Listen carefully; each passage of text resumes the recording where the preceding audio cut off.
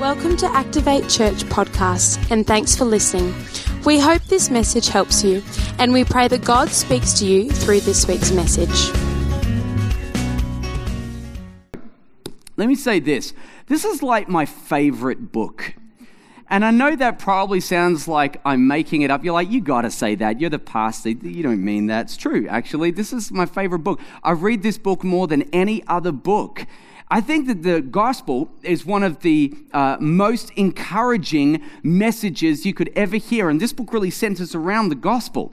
It really is the most encouraging story or message you could ever hear. And really, the Bible is a collection of books that are about people that have had encounters with Jesus Christ. One of my favorite passages, and I know this probably sounds cliche, but I will tell you anyway. One of my favorite passages in the Bible is John 3:16. And if you're new to church and you don't know what that means, that's cool. It basically says this: "For God so loved the world that he gave his only begotten Son, and whosoever," don't care about your race or your background, I don't care about what you've done with your life, the mistakes that you've made. The Bible didn't asterisk any of that. It says, "Whosoever should believe in him will not perish, but that person will in fact have eternal life." I love the verse that comes right after that. It says that Jesus wasn't sent to the world to condemn the world, but he actually came to the world in order that it would be saved through him. Isn't that the best message you've ever heard in your life? It's, in summary, God loves you more than you could possibly imagine. And even when you mess things up, his love for you is not dependent on the things that you do. It's completely dependent on the things that he has done and how he feels about you. And so tonight, if you're new to church, you haven't been in church for a long time, or you just had a bad week, doesn't bother me, and it doesn't bother Jesus. He died so that tonight you could be in close proximity to him, and I think that's a very encouraging message. I think that 66 books that center around people that have had encounters with God. In the New Testament, it centers around encounters with Jesus Christ. And tonight, I want to tell you about a group of people that had an encounter with Jesus and were completely transformed by that encounter. So I'm going to read to you tonight a passage of scripture. It comes out of Corinthians, and if we can just go to that first slide right now. It says in 2 Corinthians chapter 8, verses 1 to 5. "We want you to know, brothers, about the grace of God that has been given among the churches of Macedonia. For in a severe test of affliction, their abundance of joy and their extreme poverty have overflowed in a wealth of generosity on their part." Next one, guys. "For they gave according to their means, as I can testify, and beyond their means, of their own accord," so no one's forcing them to do this, "begging us earnestly for the favor of taking part in the relief of the saints. And this, not as we expected, but they gave themselves first to the Lord and then by the will of God to us." Let's pray. God, we thank you for tonight. We thank you that you're in this place. And Father, I pray that tonight that each one of us would just have our hearts open, that we would be ready to hear whatever it is that you want to say to us, and however you want to speak to us, God. I pray that spiritually, God, we just be open to it today. May we be transformed by what we read, and not just by our preconceived ideas, but I pray that what we see in your word, that it would transform us in Jesus' name. Amen. Okay, that's how we do it at my dinner table, by the way. I say A, and then the kids go, "Man." So let me try that with you. Amen. Oh boy, that was really good. I'm impressed, guys. All right, I want to preach a message to you tonight called Money Matters.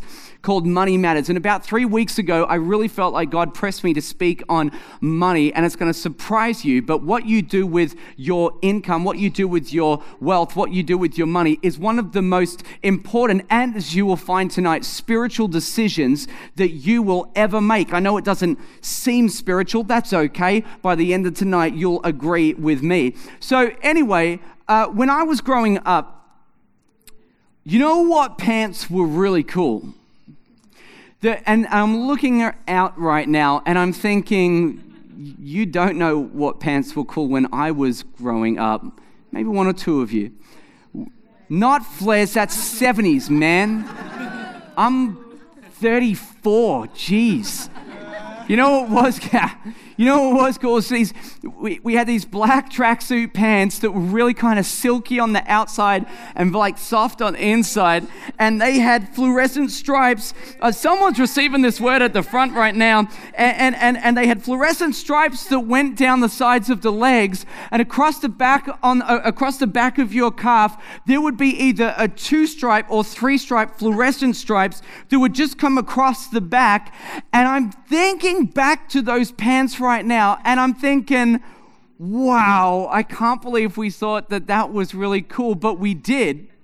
I was thinking, someone had to be the first brave individual that said, these are cool. Someone had to step out and be the very first person to actually do that. And in the 70s, they had flares, and they had pants that just flow out, and, right now, we look back to that and we go, really? Oh, I can't believe that people wore that, but back then it was cool. But again, some brave individual had to be the very first person that put on those pants and said, these pants are cool. And then they set the example for other people that started wearing them, and I guess it just gained momentum. I remember the first time that someone wore skinny jeans, and I was like, that will never catch on.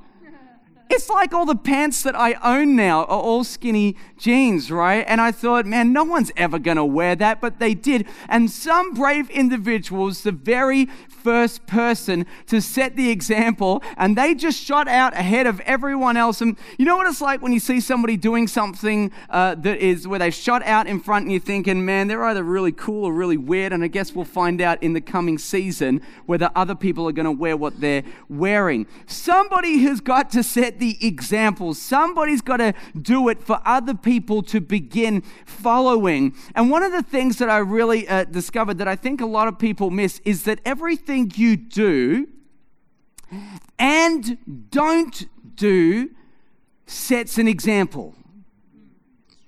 Everything you do. See, this is what I think people believe. I think people believe everything you do sets an example, but everything you don't do sets an example as well.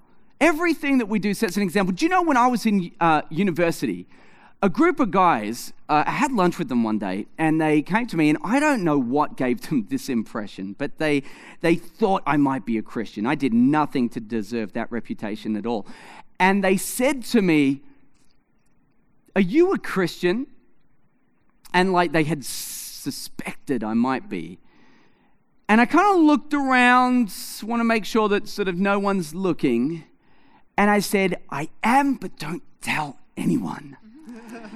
And they said, why would you not want people to know that you're a Christian?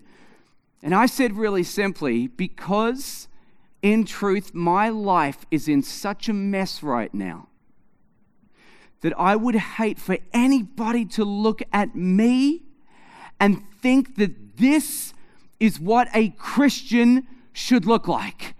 I didn't want anyone to know that I was a Christian. It wasn't that I didn't believe. I just thought I was a terrible example of one. Do you know that the Bible says that we are supposed to be ambassadors of Christ?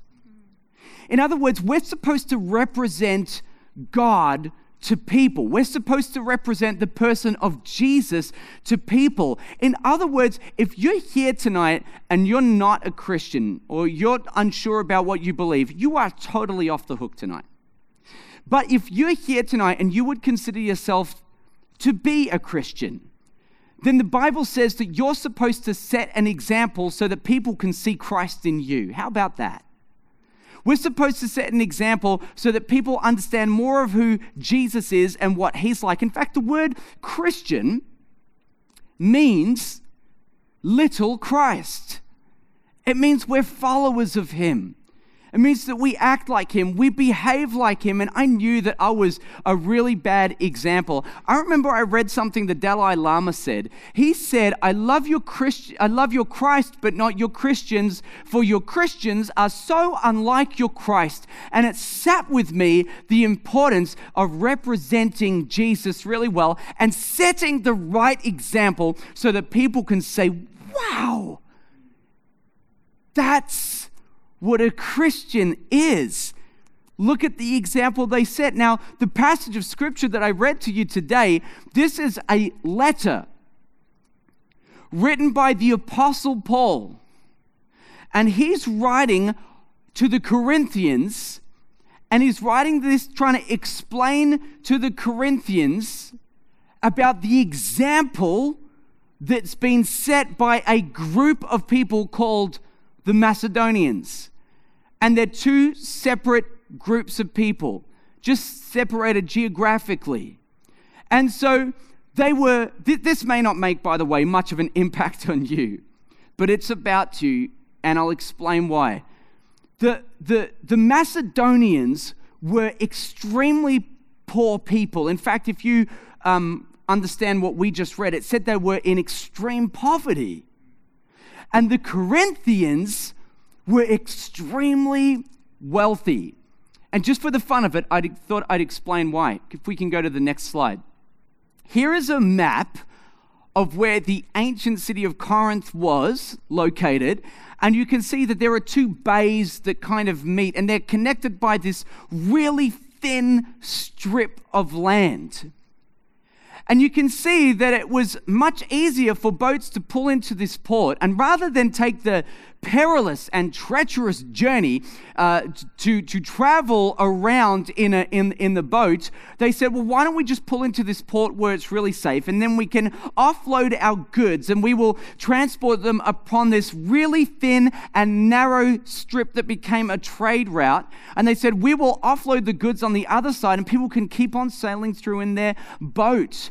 And because they were able to do this, because this was a trade route, then the people of Corinth were able to leverage this to make so much money. The people of Corinth were very wealthy people. There would be hotels like Airbnb just set up all over the place because they knew that they could leverage this fact that people would be moving through there. So restaurants and hotels and all the rest of it would be set up there, and they made a lot of money. And Paul is writing to that's all right, you can go to the next one.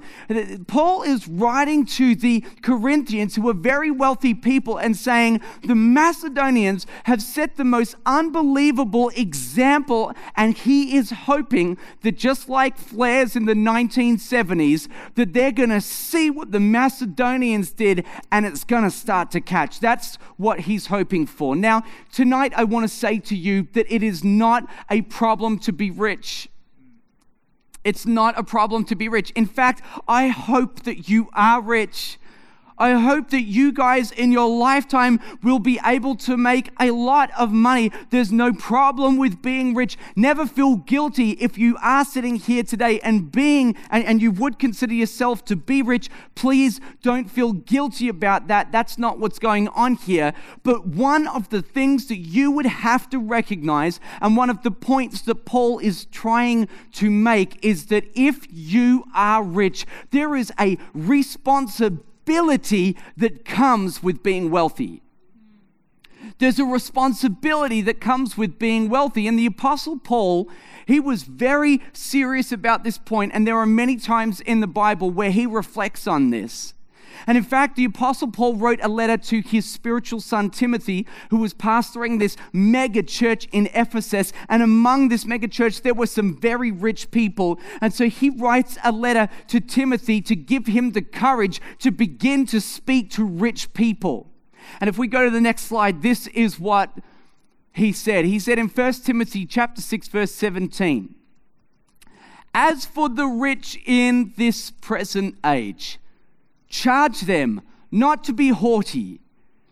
It sounds like naughty. It kind of is, I guess. It really just means that you're proud and you're arrogant. Because, he's saying that sometimes rich people think they're better than just everybody else because they're smarter than everyone else. That's how they got rich. So he says, tell them not to be prideful or arrogant, and not to set their hopes on the uncertainty of riches, but on God, who richly provides us with everything to enjoy. Now, if you read that passage, it's written to who? The rich people. In other words, tonight as you sit here, there is potentially a loophole. That's right, guys, you can go to the next slide. There is potentially a loophole in that passage of Scripture for you. If you're not rich, you don't really have to pay attention to that. Isn't that awesome? In fact, if you are not rich, all the passages that Paul writes to Timothy and the Corinthians, you could, if you didn't consider yourself to be rich, you could afford yourself the right, the privilege tonight to think that every time you saw that's just a part that applies to all those other really rich people, but not you because you are not rich. And I thought that what we could do tonight is begin to form kind of a baseline, and we're going to find out who's rich. We're going to find out if you're rich.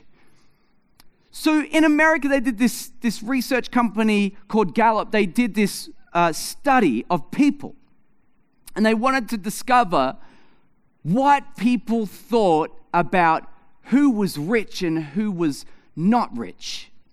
And so they did this study, and they discovered something really interesting when they asked people who's rich.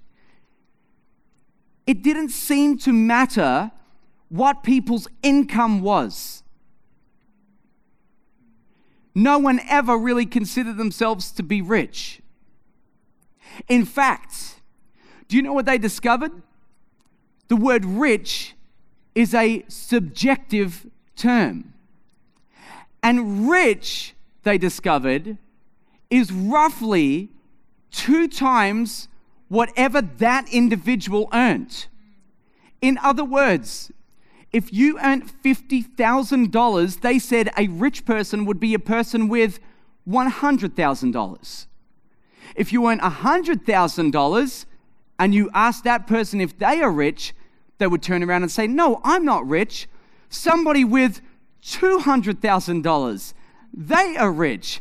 And you can see this is kind of a problem because no one ever really discovers that they're rich. Rich is always somebody else with more than you.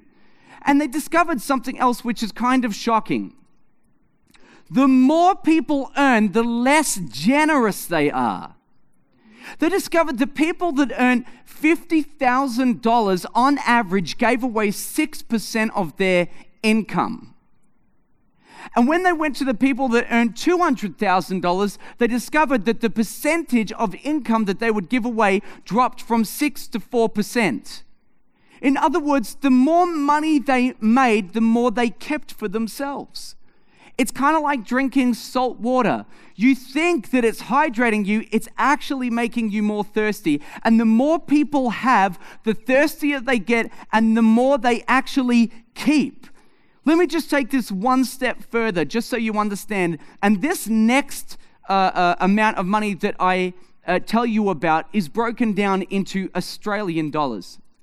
If you are in Australia and your income is $50,000, around $50,000, you are in the top 4% of earners globally. The top 4%. If you earn $65,000 per year in Australia, that puts you in the top 1% of earners globally. The top 1%. And I think to myself, it really doesn't matter whether you earn $50,000 a year or $65,000 a year. I think if you fit into the top 10% of earners globally, you would have to consider yourself rich. The problem is that when you're surrounded by other rich people, you don't realize that you are rich. So you live in the most livable city in the world with the best coffee in the world. Thank you, Jesus. And you live in the outer eastern suburbs of the most livable city in the world. Most of you, anyway. And if you wouldn't consider yourself rich, maybe it's because you're comparing yourself to other rich people that you know. And here's what you really need to understand. Most of the problems that you have with money are rich people problems. If you can't afford a gym membership, that's a rich person problem. Some of you are very happy you can't afford gym memberships. You don't even want them. So I would, but things are real tight. I would love to sweat, but I can't, You can run anyway. If you can't afford to put petrol in your car, man, that's a rich person problem. And the reason why this is so important is that if you don't think you're rich, you will never understand the responsibility that comes with it. Because the responsibility will always belong to someone else. Now, I know that many non-Christians are generous with their money, but if you ask me, I think that generosity should be something that marks Christian people. Do you agree? That when people meet us, they should say, these people are the most generous people. And I'm not sure what I could say about what they believe in, because I'm not sure what I believe about that. But the one thing that marks all Christian people is they are unbelievably generous. And when people have an encounter with Jesus, something should happen to them, and it should transform them and make them more generous people. And I will give you some great examples of this. There was a little man in the Bible by the name of Zacchaeus. And Zacchaeus was a tax collector, and everybody hated tax collectors. They grouped them in with sinners. Like, hello, we're all sinners, right? But they go, yes, those tax collectors and those sinners, But they would lump them in, like the Pharisees, the religious people said, oh, tax collectors, we hate those people. Do you know why they were so hated? Because the Roman Empire would tax people. And what would happen is that the tax collectors, they would collect all the tax from people, but they would collect far more than what was required. And so they would pay the Roman Empire the taxes that were collected for a particular city or a town, and then they would keep the gap between what they collected and what was owed. And the problem was, no one was ever really sure about how much was really being taxed. So they said, man, these tax collectors, they are terrible people. They're lying to us, and we don't really know how much they're keeping. And this man Zacchaeus was one of them. Jesus is coming through town one day, and Zacchaeus was actually a very little man. So he climbs a sycamore tree, and he's in the branches, and Jesus is coming through, and he sees this man, Zacchaeus, and he says, Zacchaeus, I'm coming to your house tonight. Zacchaeus says, very well. So he sets up this, no doubt, this lavish spread, and it was incredible. And we don't really know about what took place there. We don't know the conversation that they had. We don't know everything that they spoke about. But at some point during that night, Zacchaeus stood up and he said, I'm going to now give away half of everything I have. Half my portfolio, I'm just giving it away. Man, he had an encounter with Jesus. With the remaining 50%, he said, if I've ever defrauded anybody of anything, I will pay them back 4 times the amount I defrauded them of. Now, I know that you think that this is a very physical, very practical sort of a message about money. And if that's what you think, you have missed something so significant tonight, which is that this whole issue of money, it's a spiritual issue. It's a spiritual thing. How is it that people had spiritual encounters with Jesus and it transformed them in a very practical way that made them be more generous? I started reading the Bible and trying to understand this issue about money, and I discovered that I don't look at money the way that Jesus does. When I became a new Christian, I thought about which were the really serious sins and which were the ones I could get away with, and I kind of ranked them, and I'm like, well, I'm new to this, so I can get away with this stuff down here, but I know that that's wrong, and I kind of put them in order. I started reading the Bible, I realized I still kind of do that. And I probably put them in the wrong order. There's a story about a woman named Mary Magdalene, and she was caught in the act of adultery. Like, caught in the act. Man, that's embarrassing. And they grabbed her, and they dragged her out into the street. How terrible would that be for these religious leaders to drag her out, to shame her publicly? And they said, you know, the law says that we should stone her with rocks. And they said, Jesus, what do you say about that? And they were hoping to trap him in front of people. And Jesus says, all right, I got you. He says, hey, try this one on, guys. The person who's without sin, you cast the first stone. It says that the Pharisees, they walked away one by one, beginning with the oldest, because they were smart and they figured out that Jesus had them straight away, beginning with the oldest and ending at the youngest. The young ones are still like, we can still get him. And they couldn't quite figure out how, and then they just gave up and they kind of walked away. No, he's definitely got us. Then Jesus gets down and he says, woman, does anyone condemn you? And she says, no, my Lord, no one. He says, well, neither do I condemn you, so go now and be in peace. And by the way, stop committing adultery. It's good advice from Jesus. She says, okay. If you follow her journey, she's changed forever by this encounter. But then I keep reading and I realize there's this parable about this guy who's a steward. And this guy that mismanages his money and his portfolio, what does it say at the end of the parable except that he was cast into the outer darkness where there's weeping and gnashing of teeth? And I'm like, hold on a minute.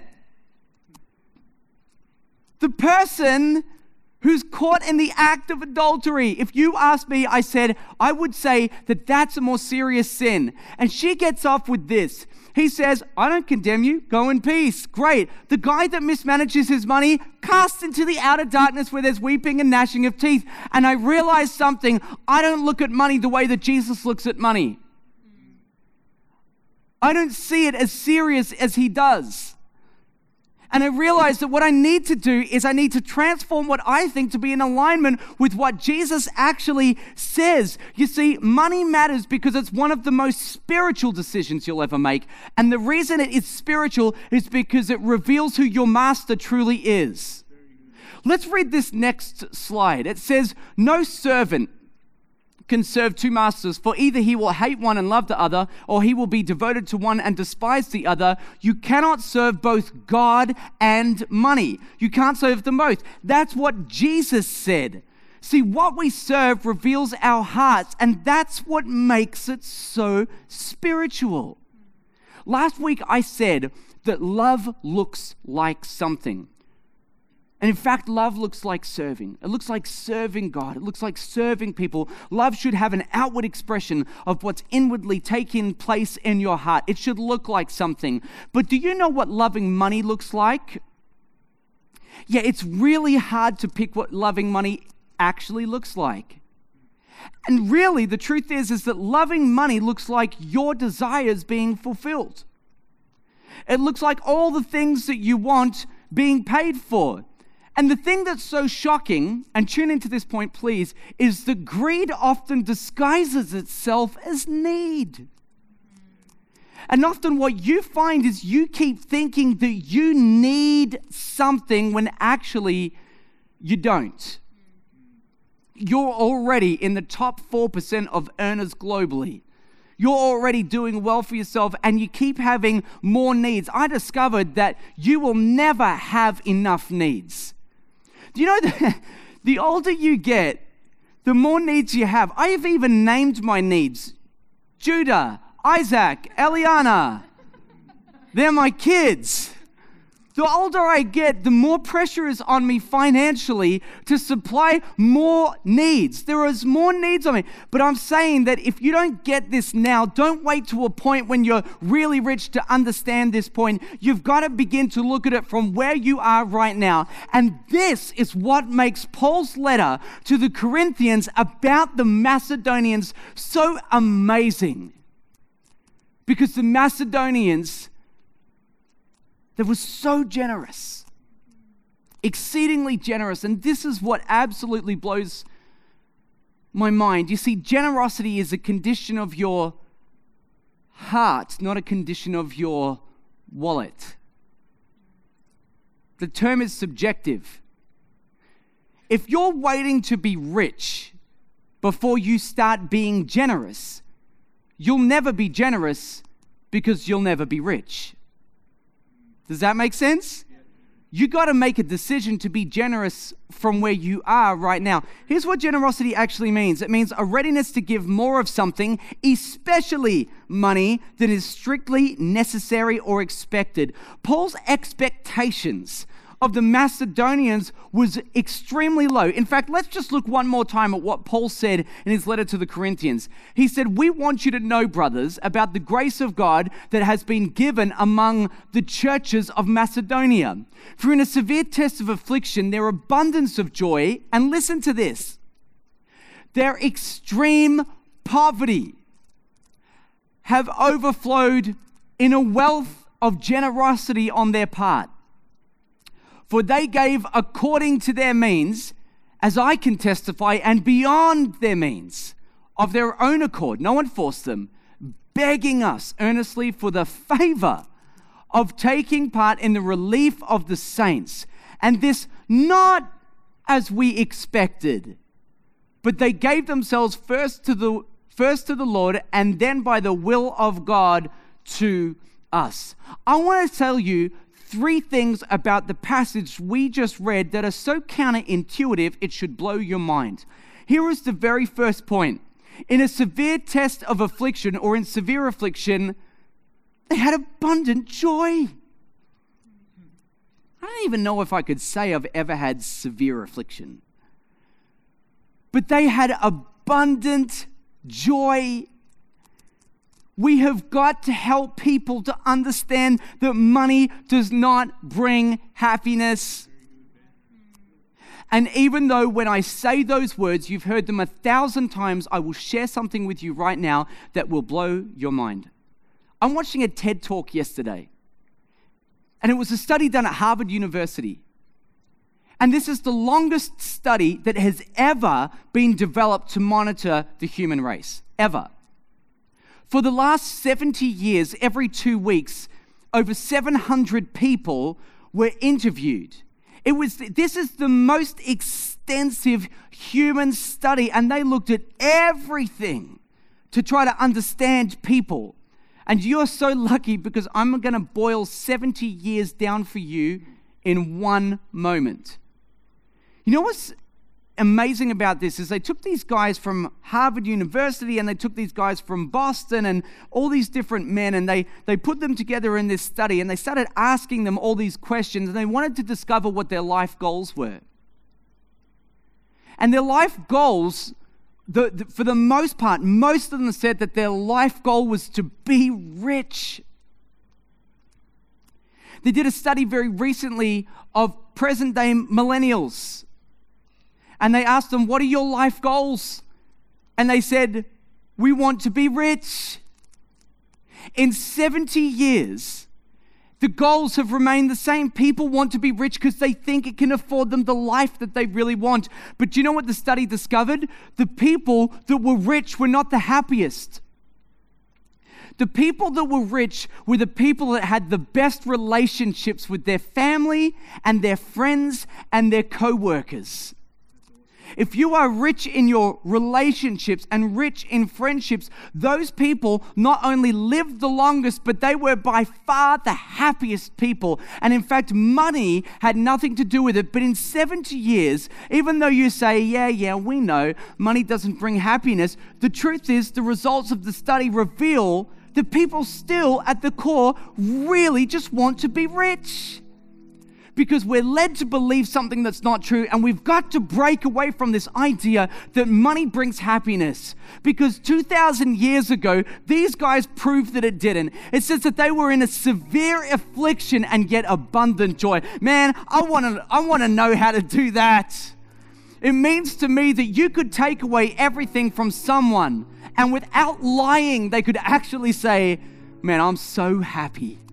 There is just this joy that's overflowing in my heart." That's crazy. That's the first point. Here's the second thing that's counterintuitive. They were in extreme poverty, but overflowing generosity. Those words should not even be in the same sentence. How can you be in extreme poverty, overflowing generosity? I think that is outrageous. This blows my mind that people would be extremely generous when they're extremely poor. But that's the example that they set, and that's why Paul wrote the letter. And here's my third point. They had little means because they were in extreme poverty. They had little means, and they gave beyond it. They gave beyond it. I figure if I've got $100 in my account, my means to give is $100. Somehow they found the way to give beyond their means, beyond their capacity. When I read that, I think, man, this is supernatural. Where did they find the ability to do that? I mean, is it just me, or does this not seem crazy to you that the people with nothing had joy and were outrageously generous? And do you know what's even crazier? This is about to get to another level of crazy for everybody here tonight. Here's what's really crazy. They asked to do it. And they didn't just ask, they begged. And then they considered it a favor. Come on. This is nuts, guys. This is crazy. People that had nothing begged for the opportunity to be generous. And when they gave them the opportunity, they said, thank you for doing me this favor. And I thought to myself, how do you live like that? Where do you get the capacity to live like that? What's the secret? And if you keep reading, the very next sentence tells us what the secret is. And here's what it says. It says that they gave themselves first to the Lord. And that means salvation. What am I saying to you? I'm saying to you that this group of people had an encounter with Jesus, and like Zacchaeus, it transformed them from the inside out. And when they gave their hearts to Jesus, they said, I am totally yours. They said, I'm not just going to ask you for salvation and take it and run. My life is not my own. You can have all of me. You have an all-access pass, Jesus, to my life. And if you want to leverage anything that I have for the good of your kingdom, it's yours. You can have my talent. You can have my time. And you can have my wallet. Anything you want, it belongs to you. Because there is such gratefulness in my heart when I see the end that awaited me. And yet, because of what you did for me, I'm saved by grace through faith in your Son, Jesus. Man, you can have me completely. Anything you want, it belongs to you. Do you know what's really crazy? God actually asked for it. Because it says that when they gave themselves first to the Lord and then by the will of God, to the saints in Jerusalem, do you know what they're saying? It was God's will that poor people in extreme poverty would give. Are you kidding me?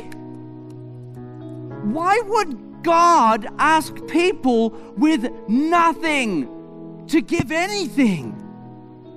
Why would he do that? Do you know why? Because God can bless what people give.